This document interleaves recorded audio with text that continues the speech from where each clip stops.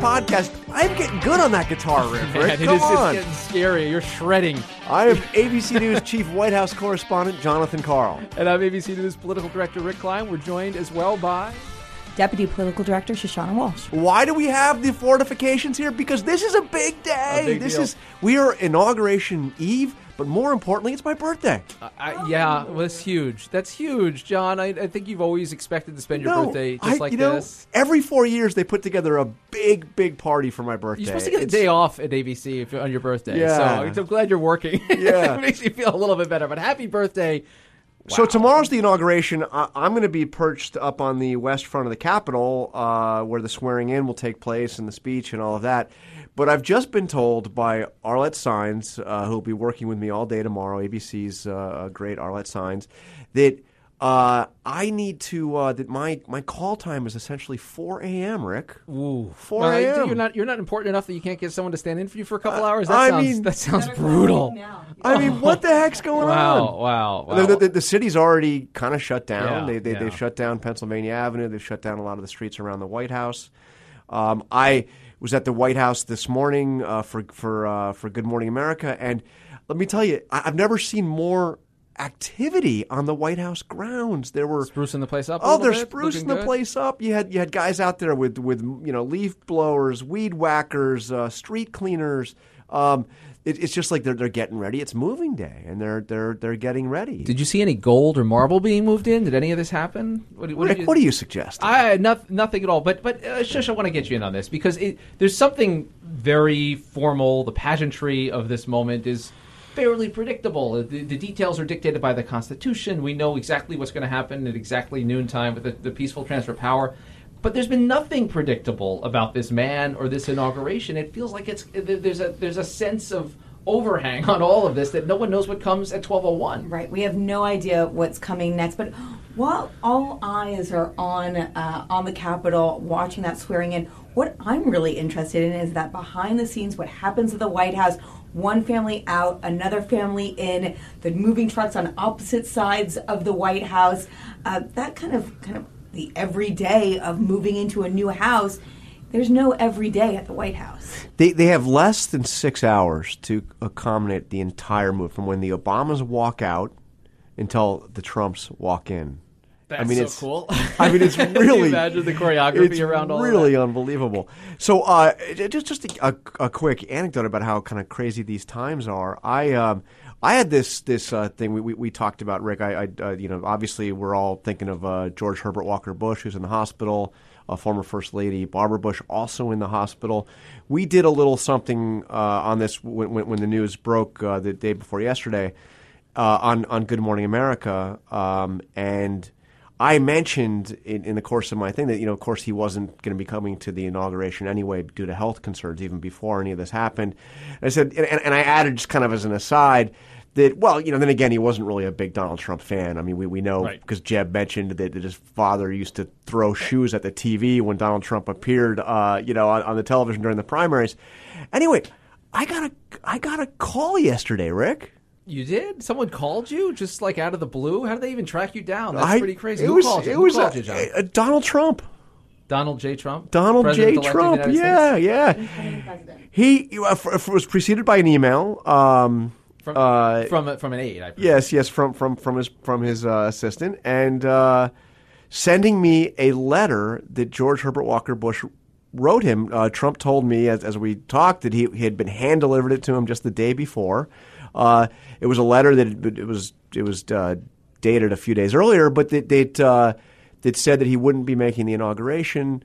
Wonderful letter saying, you posted it on Twitter. And his doctors, yes, he was very gracious, so Bush, wishing him the best. So Bush, but it's interesting to see that Trump himself is still, less than 48 hours before swearing in, taking the time to just make sure we got all the right information Sure. for Good Morning America. Of course, and we've never seen a president-elect, or presumably he's going to be a president like this, who is so in touch with the news cycle, minute by minute, hour by hour. And you saw it play out with these tweets, the angry tweets at John Lewis after he came out and said he wouldn't attend the inauguration. He's been attacking him day after day, which has led to this unprecedented, by our estimation, a political boycott of the speech. 50, 60 Democrats. I think we're over 60 now that are showing up. To my mind, what's fascinating is always people that miss it, but they don't usually make a big deal out of it. And some of them, including Congressman Lewis, are saying, we don't consider him to be a legitimate president. Trump doesn't like that. And he swung back hard at that. And that's an undeniable element of the festivities is the missing members of Congress, the reason that they've gone missing, the fact that Trump is swinging back at them, the fact that Obama is going to be leaving town, but not for very long. And you heard in his press conference, John, that you were at this week, that he's going to be back very soon. But this doesn't feel like the clean end of one thing and the beginning of something else, I think, because you have all of these external factors and a president-elect, soon-to-be president, who's going to engage in those minute details. I think that there's a lot of questions that we have past Friday, but one of the biggest I have is, will President Trump continue to hit back at people he sees as his adversaries on such a real combat level on Twitter? Including people he doesn't need to attack. That seems like, all of them these are people that he's above this. He could let this stuff just kind of wash. I mean, who cares? I think we're going to be watching closely to see if his staff, his aides, and his family, we heard that from Ivanka this morning, if they're going to be able to kind of rein in those Twitter attacks. But it's a fascinating transition for so many reasons. Rich, you've touched on the utter unpredictability of all of this. They have said, we talk about a first 100 days. In our conversations with the Trump team, they say, actually, watch our first 100 hours. Mm-hmm. Although it's unclear when the clock starts right. The day one is ticking. Actually day Monday, 4, or is it the... Yeah. But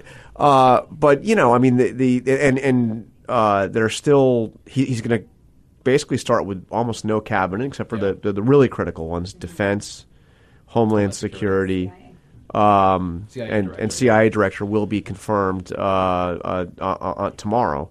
But, he's going to have most of his cabinet not there. Most of his other, kind of deputy level appointments have not been made either. Yeah, and of course the task of actually governing falls to him in addition to all the other distractions and the other pieces of this. And it's easy President Obama even said, his part of his advice to President-elect Trump is, you're going to have to delegate. You're going to have to learn that you can't do it all yourself. But, he comes in with absolutely no government experience. As we've said, no government experience, no military experience. We've never seen a president, the previous 43, all had one or the other. That's right. So he comes in with no government experience himself. But the other thing is he's surrounding himself with people both on the White House staff and in most of his cabinet with people that have little or no government experience. Right, more military experience and a lot of CEOs. There are some generals. We do have some generals. More military experience than on average, but yes, far less government experience than on average, and they get to govern. And this is a moment. We talk a lot about the history of 8 years ago. This is history as well, and it's a soaring moment for millions of Americans who felt like they never had their voice heard before. And it's a moment of dread for many others. That's the incredible dichotomy here, and how much Trump speaks to that. Clearly, he knows how to channel the voice of the people that are frustrated and angry and excited about his presidency. But does he speak to the fact that more than half of voters didn't vote for him 2 months ago, and that there is such considerable disappointment and fear, even in some circles, about what his presidency represents? And I think a lot of Americans, of course, it'll probably take more than just one speech, but that inaugural address on Friday, I think that's a critical goal, bringing this country together. We've heard Donald Trump, including beginning on election night, saying that he'll be the president of all the people, that he will bring this country together. We haven't really seen that in the day-by-day, the Twitter back and forth, but will we see that in that inaugural address tomorrow? So we've got a great show to bring you on this. We got a couple big interviews. Very big interviews. Senator Tim Scott, Republican from South Carolina, the only African American in the Senate. He spent some quality time at the MLK Great Memorial guy. earlier in the week. Really thoughtful man, talking about this moment in history and what it means for him as a black man, because he didn't vote for Barack Obama, but he recognizes, you'll hear this in the interview, exactly what that moment meant. And he spent some time with Mike Pence at the MLK Memorial in the wake of the John Lewis affair. And he was not a big Trump fan in those. No, almost, and that's the thing about that for so many members of Congress. Yeah. Most of them, almost all of them, weren't Trump fans. They didn't want him to win. And Trump remembers that. You think he does? You think he remembers the Mitch McConnell phone? He might. And then George Will. John, the last time we had George him on, Will. The last time we had him on, the Cubs were, I think, down 3-2.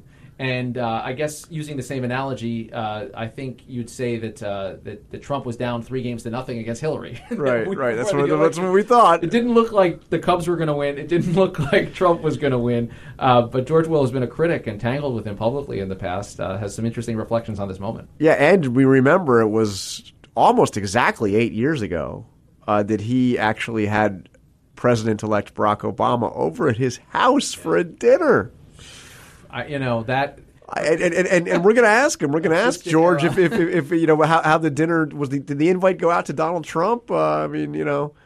So incredible. Well, take us to the Scott interview. And we're pleased to be joined here on Powerhouse Politics by Senator Tim Scott, Republican of South Carolina. And noticed that you spent Martin Luther King Day, or part of the day, with Vice President-elect Mike Pence. I'm curious how that event came about, coming in the wake of this public spat with John Lewis and the president-elect. Was that one reason to do it? And what was the conversation like over at the memorial? Well, we were talking. The conversation started before the spat happened. So we were thinking about ways to honor MLK's legacy, and one of the options we had was either doing something in South Carolina or doing something in D.C. And obviously, the closer you get to the inauguration, the easier it is to do something in D.C. So the option was to land in D.C. and look for ways to honor Martin Luther King Jr.'s legacy and what he means for the future of the country. And we opted to go to the monument. And what was your take on the spat between Congressman Lewis and the president-elect? We've seen him. President-elect Trump has responded just about every day. Sometimes when he's asked about it, sometimes when he's not asked about it. Congressman Lewis taking a lot of heat for saying he doesn't believe the President-elect Trump to be a legitimate president. But what's your takeaway on this? A lot of folks who have a lot of respect for Congressman Lewis have got to be perplexed by seeing this war of words. Well, a couple of things I think are equally true. Number one, John Lewis is a friend of mine and also a civil rights hero. But more than just a civil rights hero, he is an American hero, and that's indisputable. The man was beaten to an inch of his life. His skull was fractured to make sure that people like me have an opportunity to engage in the political process that I'm invested in so heavily now. And at the exact same time, Donald Trump is the legitimate president of this country, and I think it's incumbent upon all of us to participate in meaningful ways in moving this country forward. I think John Lewis should be at the inauguration along with the other 49 or 50 Democrats who are looking for ways to boycott the inauguration.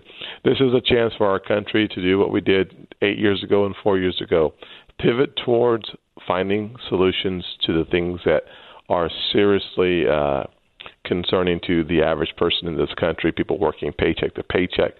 And as I said, this weekend is so important for us in light of MLK's holiday to focus on race relations, reconciliation, to focus on education, the path to the American dream, the closest thing to magic, and not to get involved in a verbal game of Russian roulette.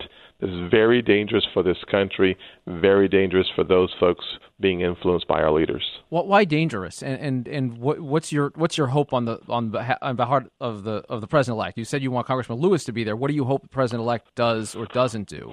Well, I think it's, as I said previously, you think about when Donald Trump is punched, he's a counterpuncher. He hits back, whether it's Meryl Streep, whether it's John Lewis, whether it's John McCain. Right. We've seen this play out very, very often in the same fashion. So I think it's instructive on all of our parts. There's a old scripture in in Matthew, the book of Matthew, that says, love your neighbors. It teaches us to love those who persecute you. I think the best response, I had an opportunity on Twitter this last week to respond to a number of folks that were calling me all kinds of things, to include the N-word, and my response was not to throw gasoline on a fire. It was to look for ways to put that fire out, to starve it of the oxygen necessary to move it forward. And I would hope that we as leaders would look for ways to bring this country together, from the President of the United States down to every member of Congress, and to leaders in households and on the state level as well. We are, in my opinion, in a very fragile state. We should all be focused on those folks who are trying to kill Americans from the outside, and not participate in anything that demonizes those of us within this country. And to be clear, that's your message to the president-elect as well as other elected officials, that everyone should be de-escalating a little bit. Yeah, Rick, to be clear, that message should resonate in every house, from the White House to my house. Sure. That there is no exceptions to that message. So we just heard the final press conference from President Obama, of course, the first African-American president. He was asked about that legacy. He also said that he is not going to stay on the sidelines. If he sees institutionalized racism, if he sees any sense of the country turning in a big way along racial lines, is that an appropriate role for him? Do you hope that he uses that platform? You don't agree with his politics, but his place in the history books is secure, and he has that platform. Do you hope that he stays active in that way? Well, I think a better question is not whether I hope he stays active. Perhaps there should be a statement and not a question. He will stay active. Sure. He is, without any question, he's a charismatic leader that has drawn folks to the polls in a way that only Donald Trump has done. So it's going to be very interesting to have a young, healthy president engaged in the world of politics even after he is post his presidency. It's something that will be a new normal, and we'll adjust to it. The question I hope that we all seek to answer is, how do we, as a nation and as leaders, move this country forward? Bringing attention to wrongs is a very important role for leaders to do. Also, bringing solutions that are right is equally as important.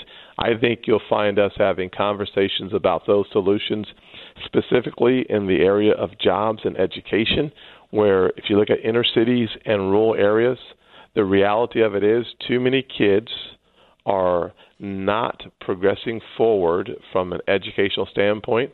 In the rural areas, that results in incredibly high overdoses, and in inner cities, it oftentimes leads to very high levels of crime. We can diffuse both of those situations with the power of education, the power of hope, but we have to have policies that lead in that direction. So let me ask you about the sense right now on Capitol Hill. You haven't been in the Senate all that long, but now you'll have your first opportunity for united government. Republican control the Senate and the House and the White House. But at the same time, Donald Trump wasn't your candidate, wasn't the candidate of most United States senators, most House members either. Are you convinced that he is a conservative and will be a conservative president, or are you concerned, or are you fellow senators concerned, that you could see a presidency that goes in other directions versus the ones that you and so many of your colleagues have promised? The only thing that one should try to predict with our president-elect is that it will be unpredictable, number one. Number two, he did not run, in my opinion, as a conservative. He ran as an agent of change. So we should expect to be equally unhappy with some of his policies from the right to the left. That's the one thing we'll have in common, is that he will have an infrastructure program that may not be exciting to conservatives, and he will have a tax reform plan that will be, I think, very exciting to conservatives. We will see the focus move towards middle America and folks working paycheck to paycheck. So whether that's the replacement of Obamacare with something that is far more patient-centric and private sector-driven, to a tax code that reduces the taxes on the average person in the country working paycheck to paycheck and increases their take-home pay, and also improves American competitiveness on an international international stage. So that raises an interesting question, and I haven't heard it articulated quite that way before, but I think you're right. He's going to obviously frustrate people on both sides because he isn't as ideological. But does that mean that you or that Republicans in the Senate and the House need to adjust to that reality, or are you going to be at times the loyal opposition to portions of the Trump agenda? Rick, that's a great question. I honestly think the answer is everyone should be who they are. My responsibility are to the voters of South Carolina. They elected me as a consistently conservative voice, hopefully a voice of reason, and I will play the role that I am most comfortable with, which is being myself.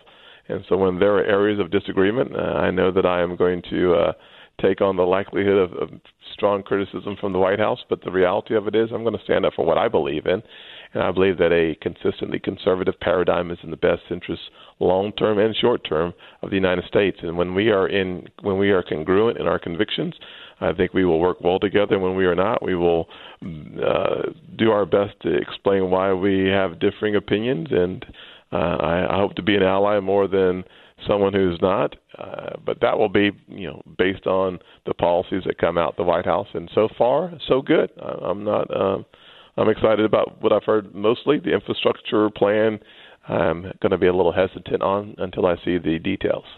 Finally, what is this moment like for you versus the moment 8 years ago? You're at a different position, obviously a slightly different stage of your life, different politics, and what it meant 8 years ago to have a black man inaugurated. How does this moment in history strike you versus the feeling you had in 2009? Rick, I'll be very clear and somewhat personal on this question. 9 years ago, my grandfather was incredibly healthy.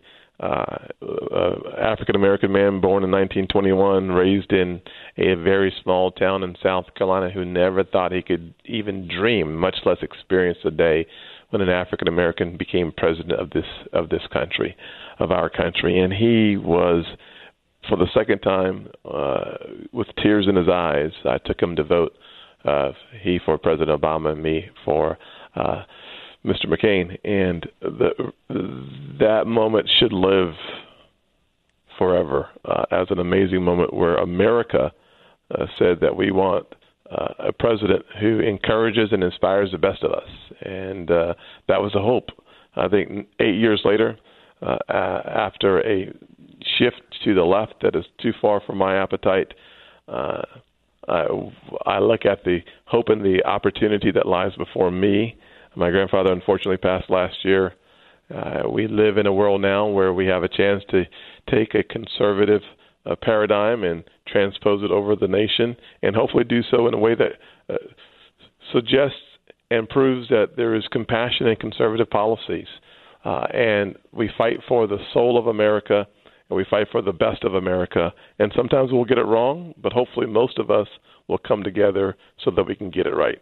That is a wonderful sentiment. I think one that we can all applaud at this moment as this great moment of democracy is upon us. Senator Tim Scott, Republican from South Carolina, thank you for being here. Thank you for your thoughtful comments and for your work. Thanks so much. Thank you, Rick. All right, be well. Hey, it's Rick here. We have another new podcast from ABC News to tell you about. It is Popcorn with Peter Travers. He talks to the biggest Hollywood stars, and I mean the absolute biggest. They stop by to talk about their new films and open up about their experience in the business. Again, that is Popcorn with Peter Travers. Find it wherever you get your podcasts. Now, back to the show. Welcome back to Powerhouse Politics. Well, Rick, even before that interview, I thought that Senator Tim Scott will be one of the more interesting figures to watch on Capitol Hill in this Trump era. After that, I am certain that he will be one of the most interesting. It's interesting to me because the way he talks about ideology and the idea that conservatives could be as disappointed in Trump as liberals, I think it's not a novel concept, but I think it's a novel thing to internalize at the beginning because you hear a lot of happy talk right now. Paul Ryan among them saying, look, the Trump agenda is the Republican agenda. Actually, it's not. And I think Tim Scott's thought about this a lot, clearly, and he realizes the power of Trump was bigger than the power of conservative ideology. And you will have times, this guy's not ideological. He's not really moored to any particular beliefs. He's going to challenge conservatives. And conservatives like Tim Scott and George Will can either go along, and I think in the case of George Will, you're seeing the answer has already been offered.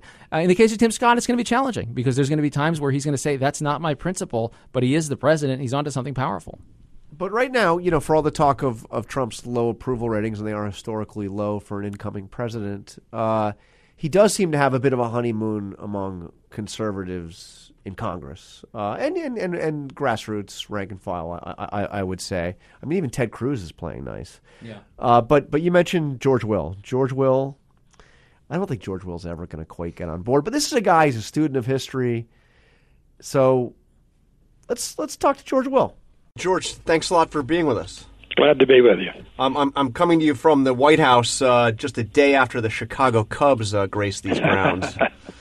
I seem to recall talking to you sometime before the election about what would be more improbable, a Chicago Cubs victory in the World Series or Donald Trump winning the presidency. What did I say? I certainly don't think you thought both would happen. No, certainly not. Your money was on the Cubs, as I recall. Yeah. So what's your sense? We're coming into this inauguration. We're going to see Donald Trump there on the west front of the Capitol, taking the oath of office. He'll be up there.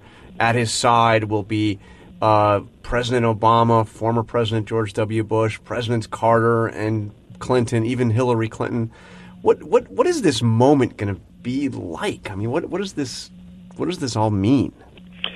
Well, we're very much in need of a moment of normality at this point, and this will be one. This is really the centerpiece of all our national civic liturgy, and therefore for at least an hour the blows of sound will stop, and we'll have, of course, cannon going off and bands playing and people praying, but it will be what nothing has been since Mr. Trump came down the escalator on, I guess it was June 15th, 2015.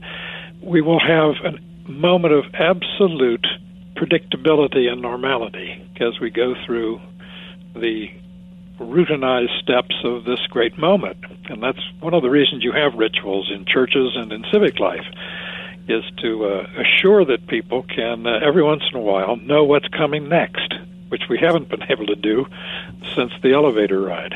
And after the normality? Well, what we've learned in the transition is that there's been no transition. That is, there's a kind of stylistic seamlessness between the campaign and the transition. Mr. Trump did not put away his Twitter account. He did put away a number of the applause lines that most aroused the crowds, that most aroused him as he traveled the country. Prosecuting Hillary Clinton, well, not so much. Mexico pay for the wall, well, we'll see about that later. Deporting 200,000 people a month, all 11 million in 2 years of the illegal immigrants, well, perhaps not. So a lot has changed, but the general style of the man has not. He's been as pugnacious, to put it politely, before the election and after the election. There's been no change whatever, which makes you think that this is the real fella. What's your sense of what the conservative opposition is likely to look like? Because it seems like on the face so far, and from your perspective as someone who left the Republican Party over the takeover of Trump, it seems like so far there's a lot of nice words emanating from Capitol Hill from a lot of folks who brought a lot of true conservative ideas over the years. They seem supportive of the Trump agenda. Does that last? Will there be a principled conservative opposition? Well, it's hard to say, because the big initial test is going to be repeal of Obamacare. The president says, A, he wants it repealed immediately, and B, he wants a replacement in place. The problem is he's therefore saying what he wants is Congress to enact a plan that just doesn't exist at this point. And people are learning that after 3 or 4 years under a major entitlement program, you develop what the courts call reliance interests. There are all kinds of people and industries, hospitals, all over the country that have developed patterns of behavior and expectations on the basis of Obamacare, and unwinding it is going to be terribly complicated. The one thing we know is that no one on the Republican side wants to go into the 2018 elections without having repealed Obamacare. So that's the outer boundary here. How fast this happens, I don't know. Then you're going to have an argument from some conservatives in the House over what taxes are going to remain from Obamacare or be required to be created for the new replacement of it. Then you're going to get to the question of another quite explicit Trump promise, that is $1 trillion infrastructure program, and the financing of that, all of which touch are hot-button issues for conservatives in Congress. And we're going to see at that point whether Congress still thinks of itself as an independent and co-equal branch of government. The only evidence we've had so far is not encouraging. The Republicans, as they came back after the election, immediately undertook to make changes in the congressional ethics machinery. Mr. Trump disapproved, snapped his finger, and they turned on a dime and did what he said. I don't think that, however, is a model of what's going to happen going forward. Is it your sense that this will be a recognizable conservative agenda, or is there an ideology around Donald Trump? Is this a conservative agenda or any kind of ideology? When you look at the $1 trillion infrastructure plan, when you talk about him wanting to maintain big chunks of Obamacare or keep a whole bunch of expansions as part of it, are you any more convinced that this is a conservative? Well, I'm not convinced that he's a conservative. Indeed, the strongest evidence we have since the election is his behavior with regard to Carrier, using the political power of an office he did not yet hold in order to compel a private sector entity to abandon its original estimate of what made economic sense in terms of its fiduciary duty to maximize shareholder value, to reverse itself and make non-economic decisions under political pressure. This is what has been called cadillo capitalism, and it's not an encouraging sign. It depends really on whose agenda prevails. The Republicans have, while Obama was in office and prepared to veto anything they sent to his desk, have been using that time creatively to produce an entire well-thought-out agenda: healthcare, financial regulation, that is revising Dodd-Frank, infrastructure, all the rest. So they have an agenda ready to go. The question is, does the president know this, and does he agree with it? I think he probably doesn't know a lot about it, and I think a good bit of it he doesn't agree with. On the most important problem facing the country over the next decade, which is the unsustainable nature of our entitlement system, particularly Social Security and Medicare, the president-elect early on in his campaign said he wanted no changes. That's fairly unambiguous. Paul Ryan, who's the intellectual leader of the congressional wing of the party, has made entitlement reform the goal of his political life. That is, to put it mildly, a very stark conflict. George, I seem to recall you at about this time 8 years ago hosting a dinner for Barack Obama right before he came into office, right?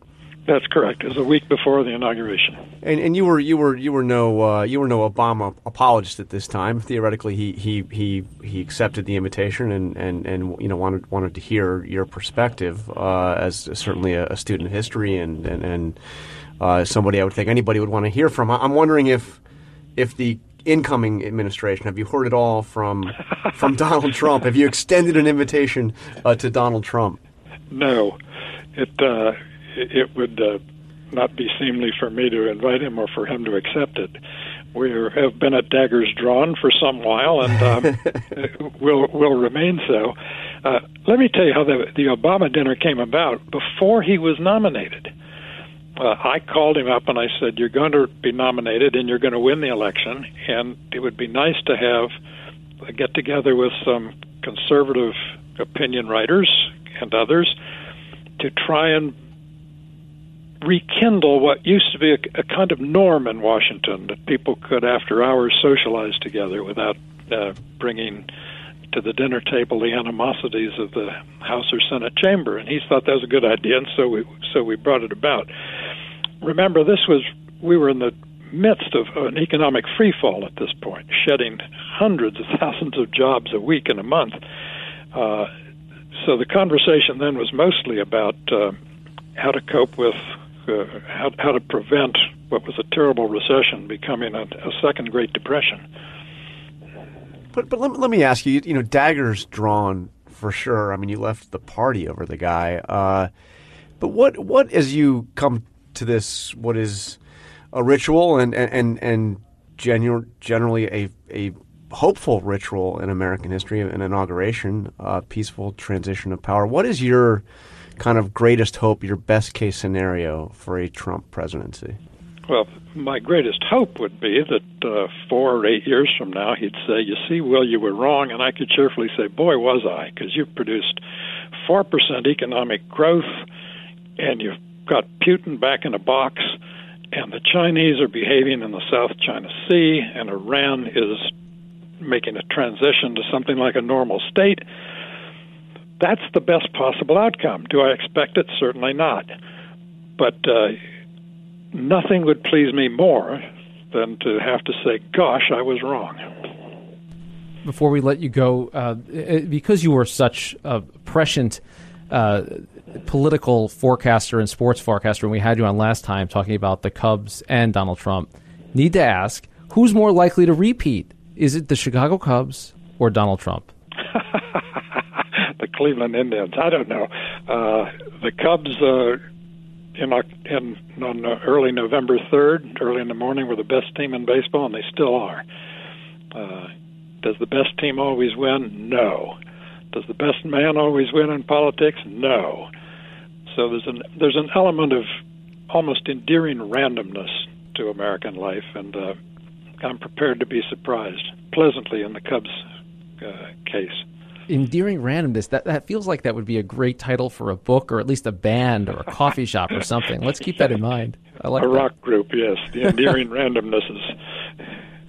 George Will, thanks so much for being here. Really appreciate it. I enjoyed it. Thanks.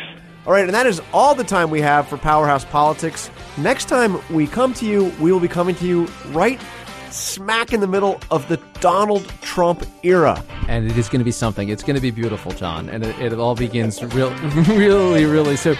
Really soon. So thank you for listening. You can check us out on iTunes. Give us a rating. Give us a big, beautiful rating. You can find us on Stitcher, on Google Play, anywhere you get your podcasts. They're all at abcnews.com/podcasts. Thanks for listening.